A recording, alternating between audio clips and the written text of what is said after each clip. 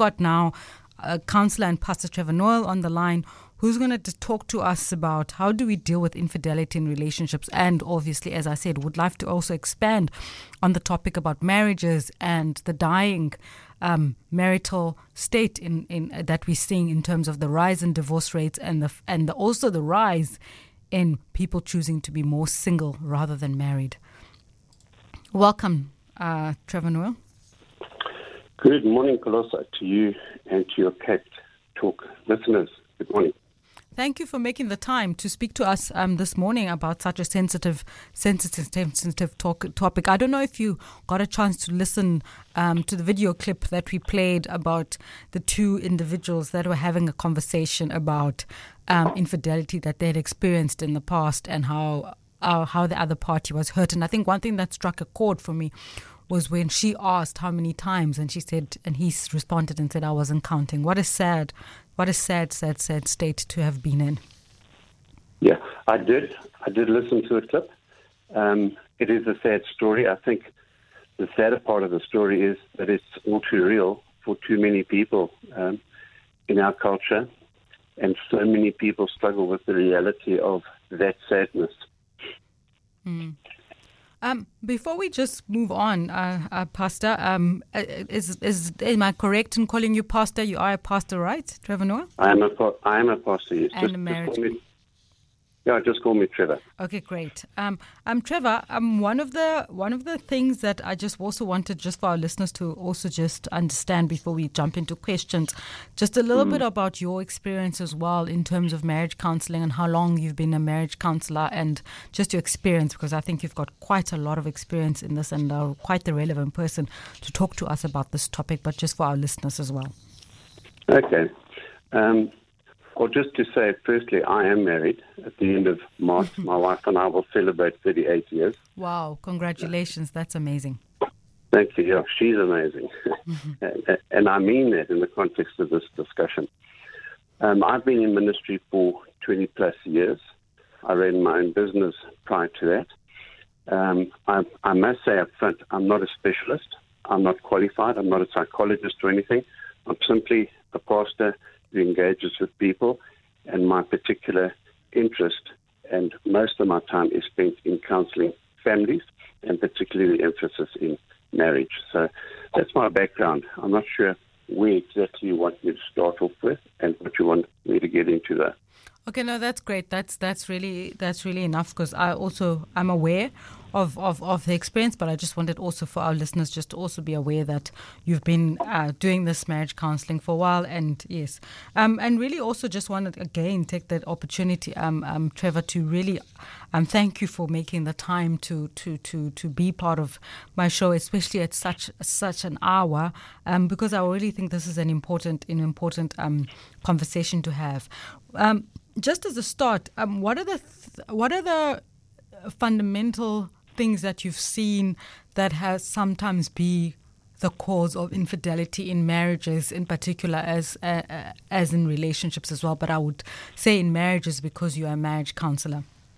Yeah, it's a good question. It's got many branches to it. But for me, I think one of the key focus, Kolosa, is I think we've raised a generation of people who don't understand commitment, and they don't know how to commit, or they don't want to commit.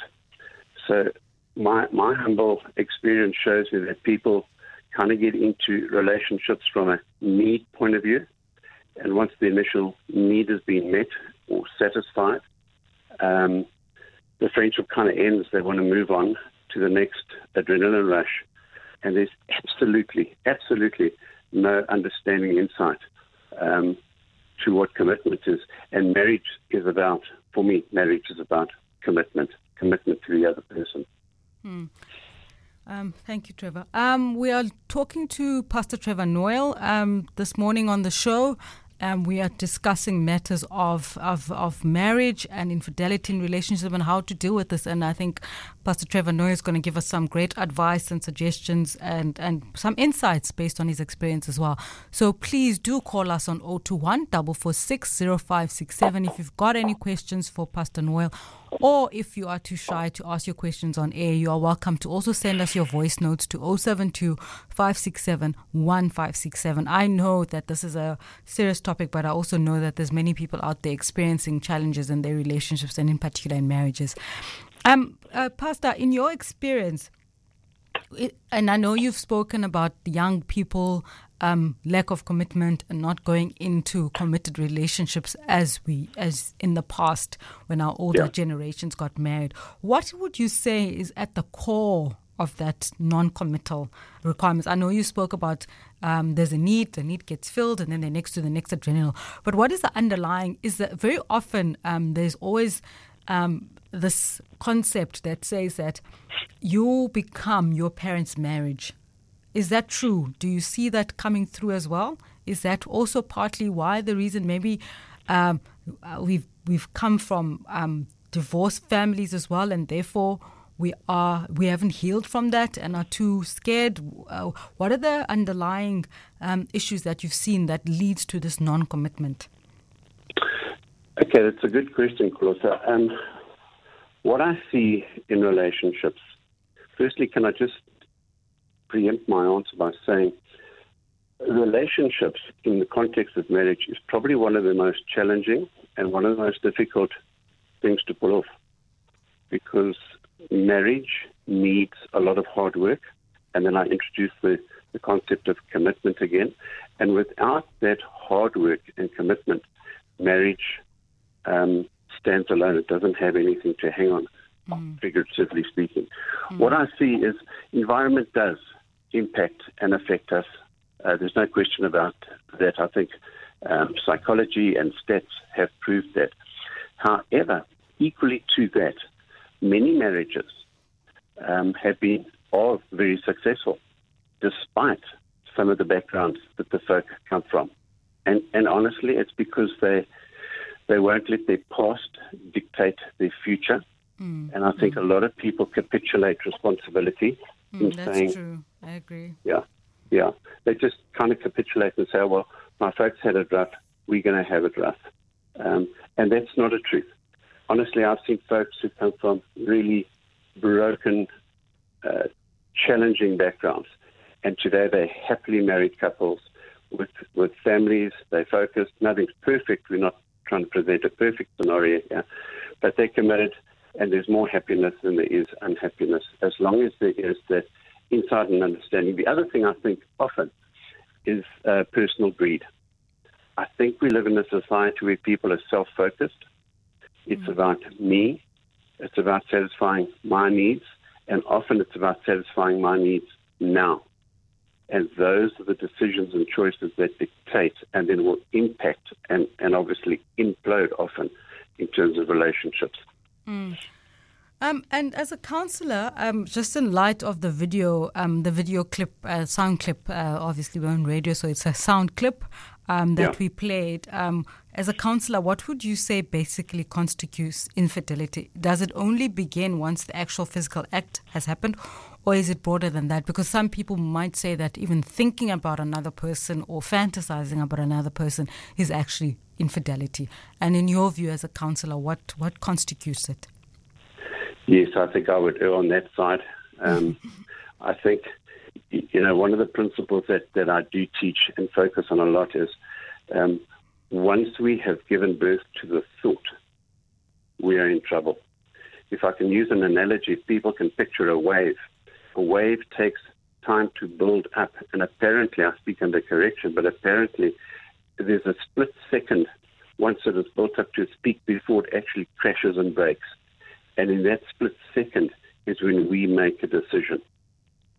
And those decisions can actually determine our future, our lives, our happiness or not. So I think we underestimate, Kolosa, the power of our thinking and the power of our choices. If I can take a minute just to enlarge on this principle of thinking, can I do that? Yes, please do. I would really love to hear it, and I'm sure our listeners as well out there would love to listen. Just want to implore our listeners as well, Trevor, to call us. Please do call us on 021 446 0567 if you're too shy, because I know this is a sensitive topic, but I'm sure there's many of you out there listening who've had some pain, you've had experience. This is your opportunity. We've got someone here with us who's got experience in this, who can give you advice and help you. So please do participate and either send us a voice note if you're too shy to be on air on 072-567-1567, and we will keep it anonymous. That's why we've got Trevor here to be able to assist us. But yes, Trevor, you can continue and unpack that for us, please. Okay, let's go. So the key thought is I have to take responsibility and I have to manage and control my thinking bank, which is my mind, because we are sense-based creatures. So if we take the 5 basic senses, sight, smell, taste, audio, and touch, every external stimuli becomes a thought. That's very important. Any and every external stimuli ends up being a thought. Once the thought is in my mind, it directly impacts on my emotional bank. Now I cannot separate thought and feelings. If I stay in that place with that thought and with that feeling, be it either negative or positive, it develops and creates what I call a belief system within me. Out of the belief system is an attitude that forms. So the belief and the attitude now is linked and tied to what I'm thinking and what I'm feeling. Excuse me. Once the belief system, Kolosa, is in place, it determines and it automatically drives my behavior. This is very important. My difficulty, and where we will work a lot with folk, is to say to them, was the original thought truth-based, and did it add value? Because if it didn't, I end up living out what I would call the emotional lie. And I think in my experience, sadly, many, many people are living in that space where they're living out of what I call the emotional lie. And I just want to ask so I can understand, emotional lie to themselves as well. Am I correct? It's not just to their partners, but it's to themselves as well. Correct. No, that's an internalized emotional life, which flows out of what I now believe based on what I've been thinking. So, for example, if I'm thinking negative thoughts, if I'm thinking I have a right to be attracted to somebody else, I'm in a committed relationship, you've probably got children and responsibilities, your traditional family setup, but I suddenly start thinking I have a right to be interested in another person. And I give access to that thought and time to get it now. I get you. That's very fundamental, by the way. Sure. Because it starts with that right. You should realize if you've committed to someone and you've stood in front of God and everybody else and made a vow and are legally bound to that person, you shouldn't. That's fundamental. But then other people would also argue: is love not about freedom and less about bondage? Yes. We live in a society that's changing the rules of language, essentially. And it's a real problem, because if we have to start defining what is freedom, what is love, and I guess there are many, many definitions, but one of the definitions I use to define or describe love is not a feeling. It's not a feeling. It's an act of my will. Therefore, love would be, by necessity, intentional. And so I commit to this friendship intentionally. So I just want to say another thought which is very powerful in marriage is love or marriage is a commitment to friendship with my partner one day at a time. And I see in society, particularly with young people, that they don't understand those concepts. And I come back to some of the opening comments I made. When people make decisions based on their feelings, when the feelings change or when the feelings have been saturated and fully met, we end up with a problem, because now we've got a substantial foundation to continue this relationship on, because the feelings have dissipated. And I know, Pastor, Trevor, we're focusing a lot on the young generation as well, but I just have a question as well. Is it not true or also evident that maybe our grandparents and parents as well did have infidelity, but they stuck it through. There's some stayed through it, whereas in our day and age, because there's independence, there's opportunities for all of us. We know, women are not longer dependent on men. The divorce rate is higher because we don't stick it through. Is that also something you're seeing? It's such a difficult and yet a profoundly powerful question that you've presented there, Kolosa. I think history has shown that traditionally in the past, people have stuck it out, if we can use that language. And there would be arguments to say, and that's why I won't stick it out, because I saw what my parents went through. I saw the unhappiness that my mom or my dad had to endure. But you're correct, history has proven that. Yet, however, I think what society or people miss today is we don't see and understand the impact of a broken relationship or a broken commitment or, in this case, a broken marriage.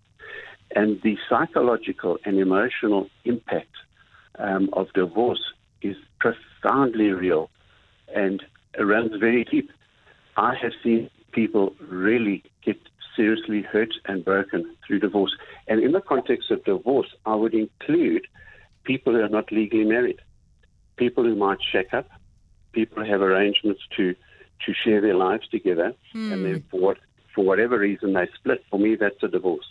That was actually going to be one of my questions, and I'm so glad you raised it, because we played a clip earlier. You might not have heard it because you hadn't been on the call, or maybe you might have heard it because you were listening to the radio.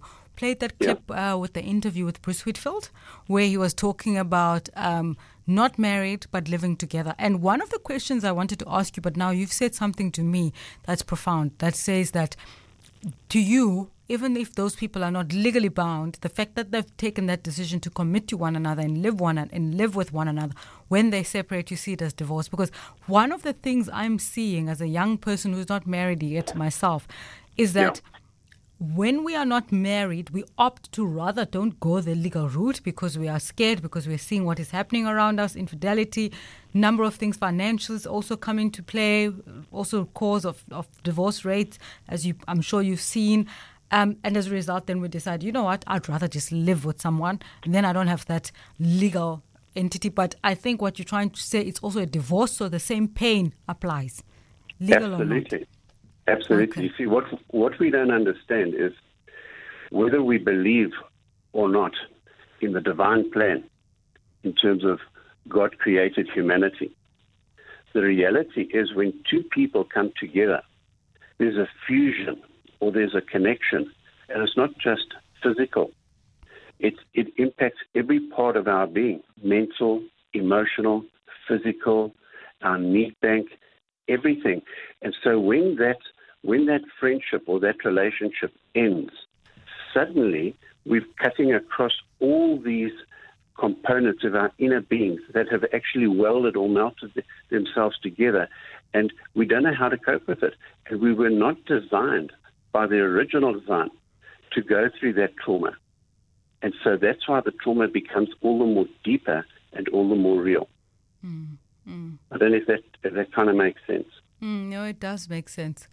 Just the other question I have, in your time practicing as a counselor, what would you say is the most common issue married couples approached you with? I think the big thing is people are getting bored in their relationships today. Particularly, I think commerce is plundering, if I can use that word, is plundering families from access to their fathers, to their mothers. You were saying a little earlier that women are no longer fully reliant on men, and that is absolutely true. And I, as a pastor, I don't have a difficulty with that. I'm all for women progressing. I'm all for women in the workplace and all of the stuff that flows out of that. But sometimes the impact is that commerce is so demanding that families are taking second and third place. And you've got people coming home absolutely physically, exhausted, mentally, emotionally exhausted, finished. And now they've got to start doing family. And here's the issue. We start doing family in a state of exhaustion in all the different areas, mentally, emotionally, physically, relationally. We're exhausted. And so by the principle of obvious, family's going to suffer, relationship's going to suffer, and that friendship will get hurt. And then what happens is people lose their focus and they look for another thing to excite them.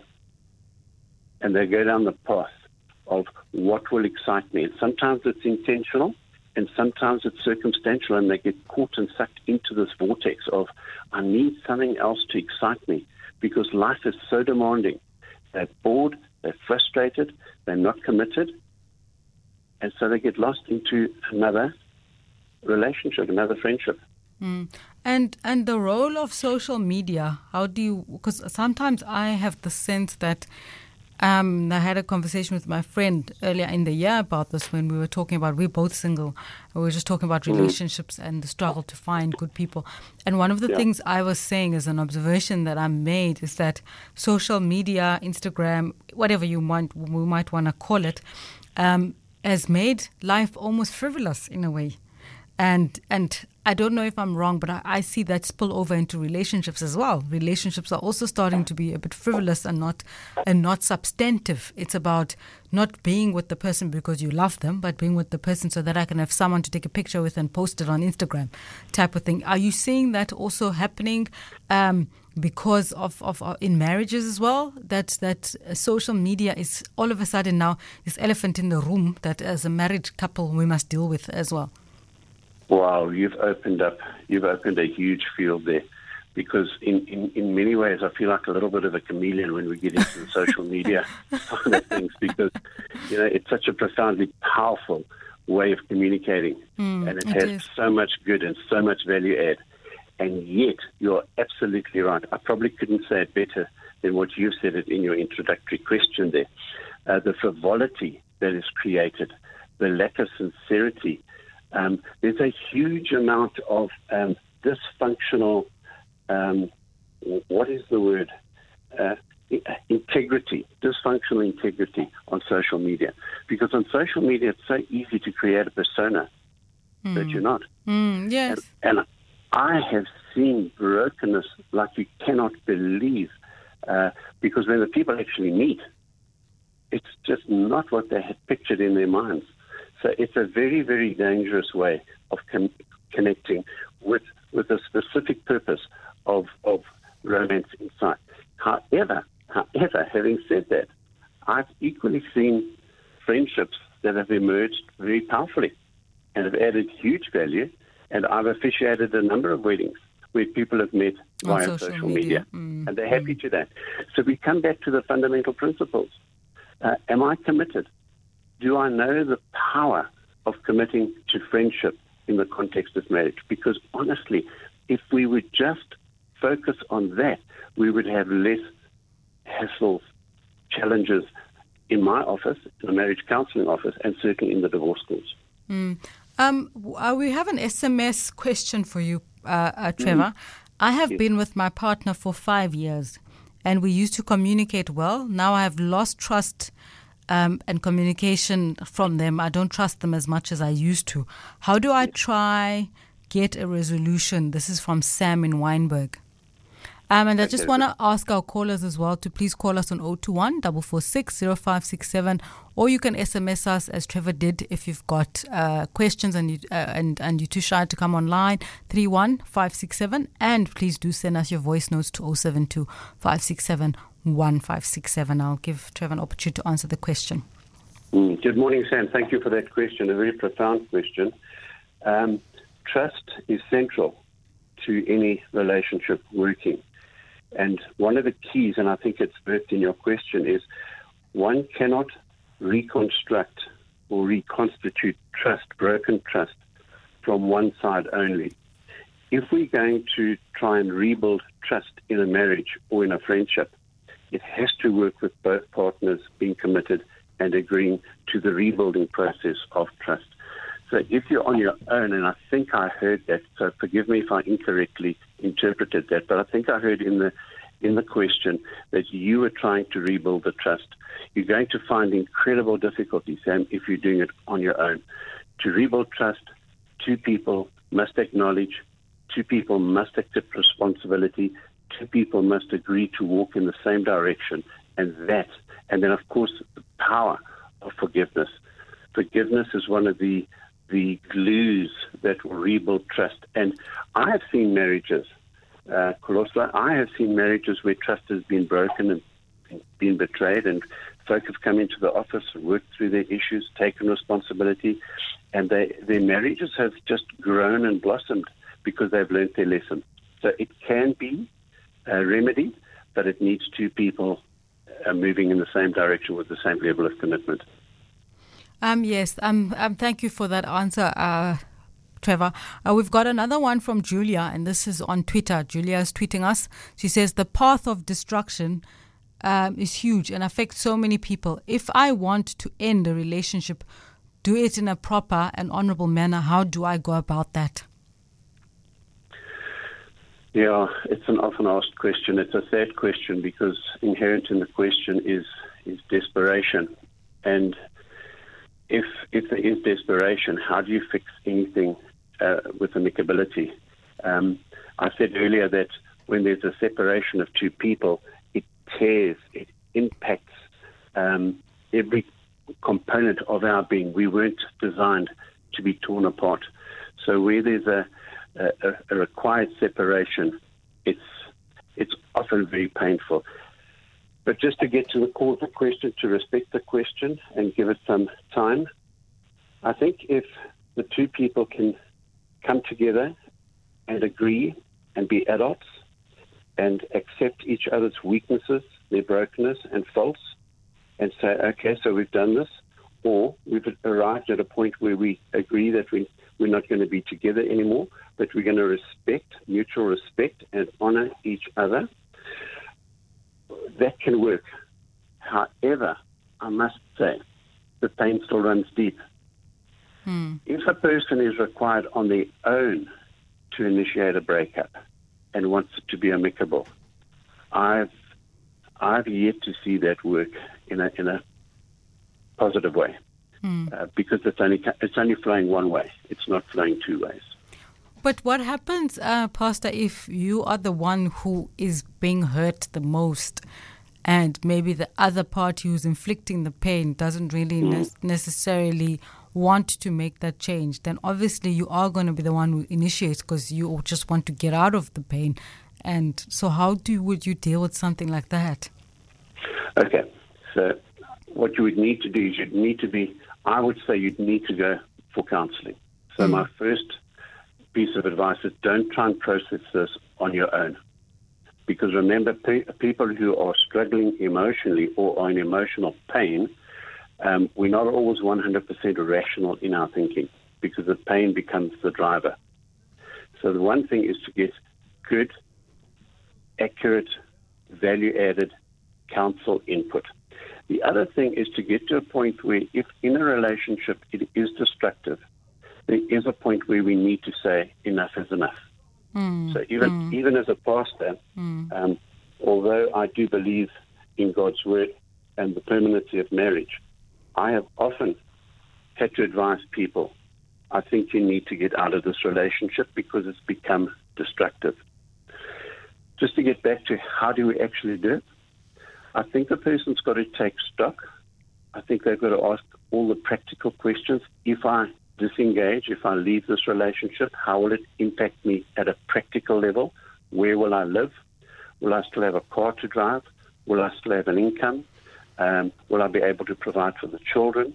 And all of those very practical questions become critical. If I leave, will my partner still support financially? Will they still support emotionally? Will they still want to be involved as a parent? Or am I going to become a single, what I call single destitute parent? And my definition there is based on a parent who spends all their time on their own, taking full responsibility, and the other partner just vanishes like steam out of a kettle. You raise, a sad thing that happens, even if there are no children, hey? where the marriage is one-sided and there are no children. It's not about taking care of children, but the marriage is one-sided where it's one party who's doing everything, who's driving the relationship, who's putting finances on the table. It's a difficult one, and yet people still stay through that. Well, you see, people get locked up, and I come back to my first point about think, feel, believe, behave. If the thinking becomes, I'm locked in, I can't move, I don't have a choice, that's very destructive. That is incredibly destructive at a number of levels. If the person is able to say, my reality is this friendship, this marriage, this a commitment to this partnership, it has changed. I'm not getting any more from my partner that which I used to get or that which I'm entitled to. That's different. We can work with that.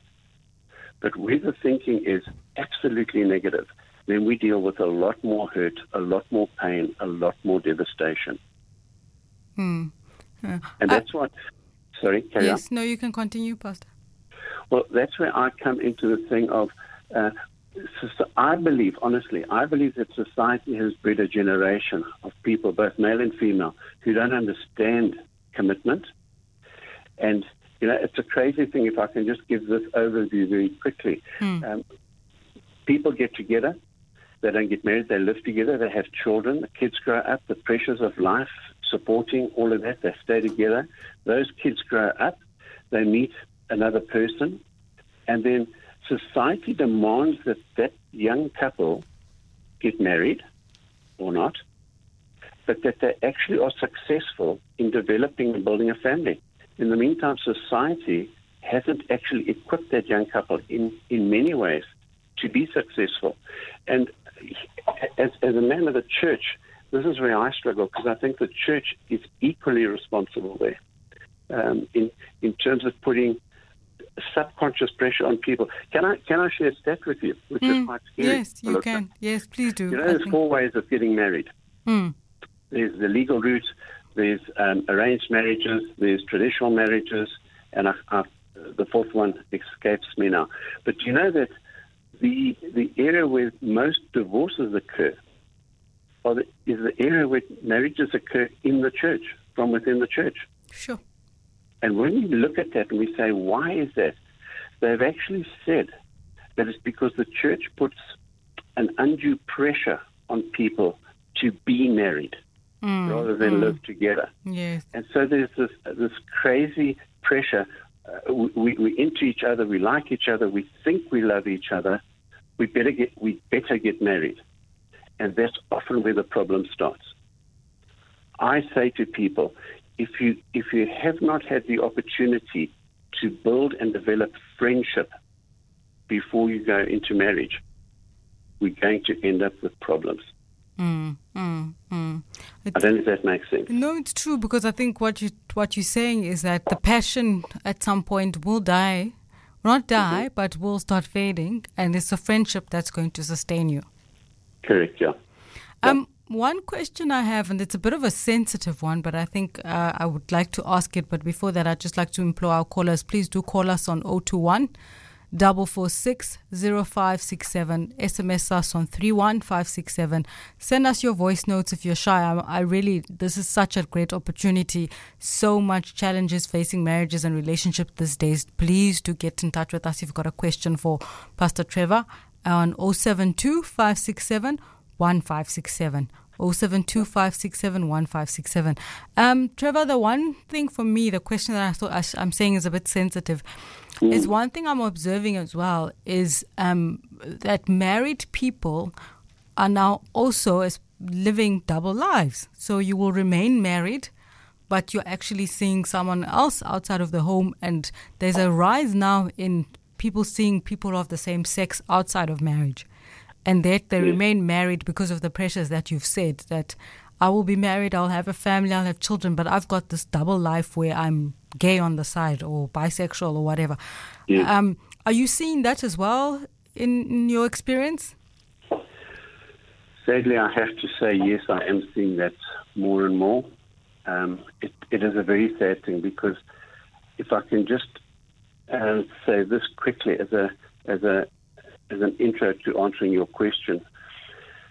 My definition of marriage is 100% commitment, two people towards each other. So if there's infidelity of any sort, even if someone is messing around with pornography, you've introduced into that friendship betrayal.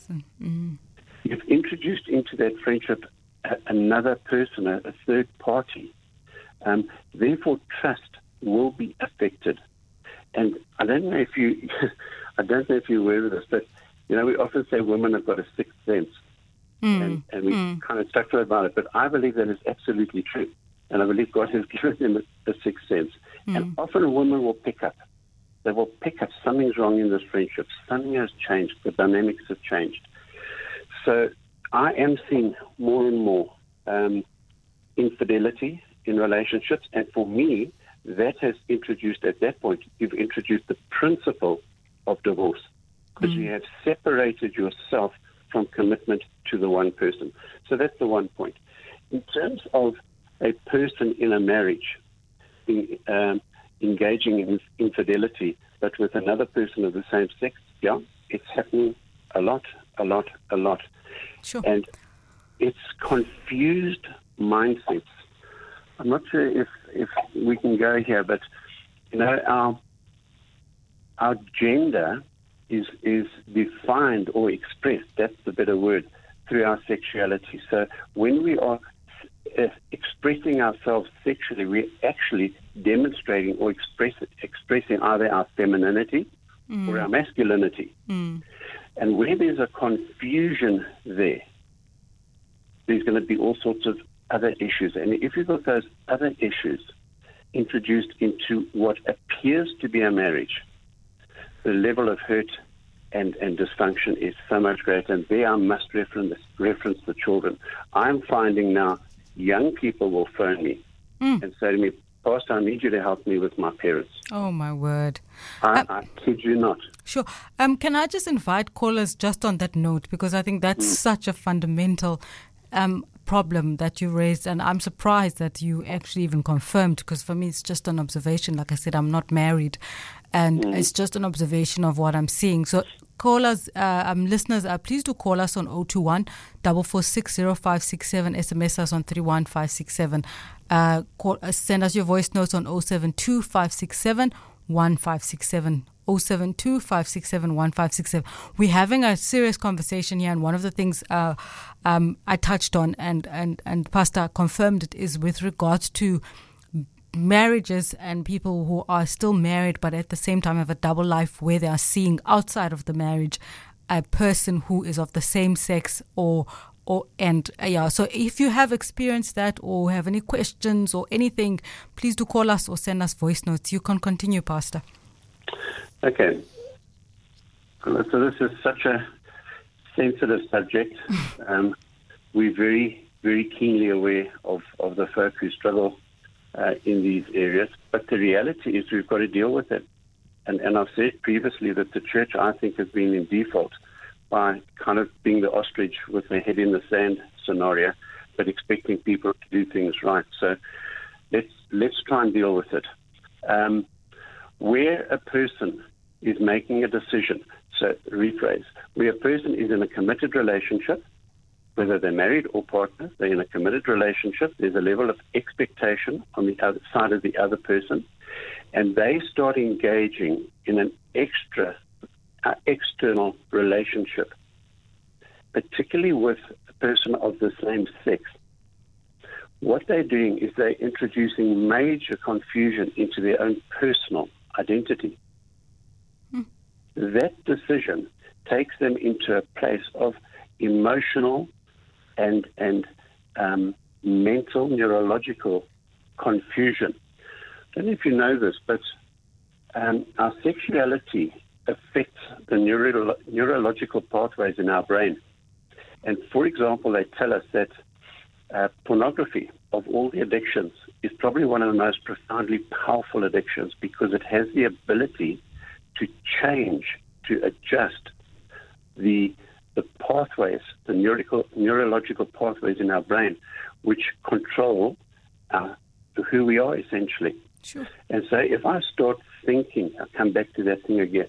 If I start thinking that I want to be with another guy, and I start feeling that, and I start believing that, that drives my behavior. I will act on that.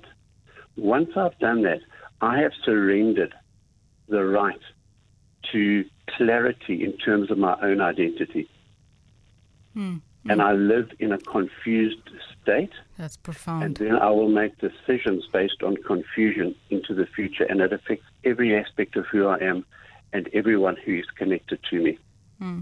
In closing, Pastor, I just have one last question that I'd like to ask with regards to infidelity. Yes. Have you seen, this is obviously, this act comes with a major loss in trust in the partner who committed the act.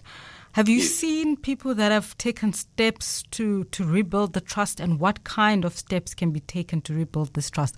For any of our listeners who have been in such a situation, who have either committed the infidelity or have been in that fidelity, I think it would be nice just to share what kind of steps can be taken to start rebuilding this trust, especially after infidelity. It's a bit we're running out of time, because I think for me, the one thing that touched me was when you spoke about the children that actually start calling you to help with their parents, that it's really becoming to that point. That is, that is sad. But if you can maybe just answer that question around the steps to be taken to rebuild trust, and then also just want to invite our listeners, because we're running out of time, to do give us a call on 021 446 0567, SMS us 31567, send us your voice notes 072 567 1567, because we're running out of time and we'll soon be letting Trevor Noyle, Pastor Trevor Noyle, go. So if you want to ask a question, this is your last opportunity. If you can just answer that question for us, Pastor.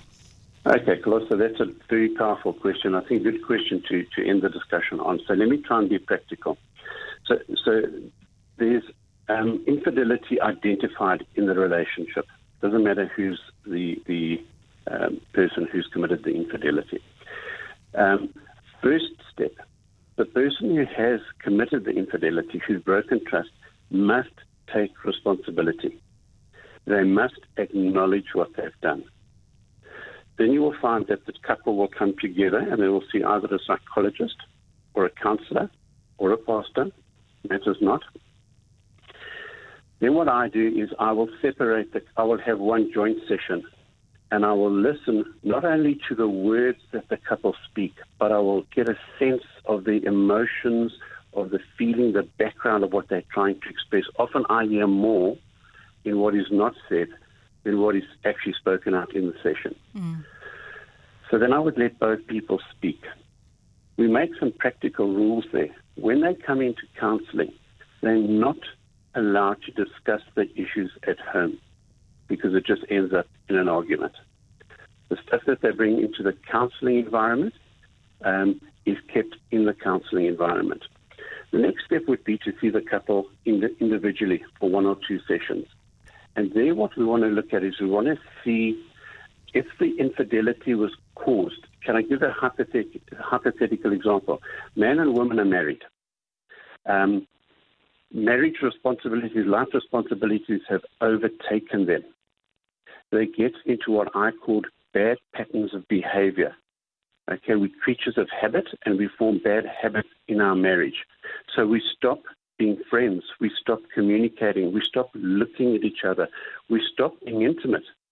Many people, and here's another subject, many people engage in sex, but they don't encounter intimacy. And there's a huge difference between those two. We've got to evaluate that. And often I find men will say to me, okay, I'm wrong, I've done it, blah, blah, blah, blah. But my wife switched off. My wife was not available, and I had to have my needs met somewhere else. And nowadays, do you know nowadays that more and more third-party relationships are being initiated by women, not men? It's a fascinating piece of information there. Sure, that is really shocking and sad. And it's all based, I believe, on need, or unmet or unfulfilled needs in people. We are fundamentally relational beings. And in relational, we have those they are instinctive relational needs must be met. Getting back to the practical things.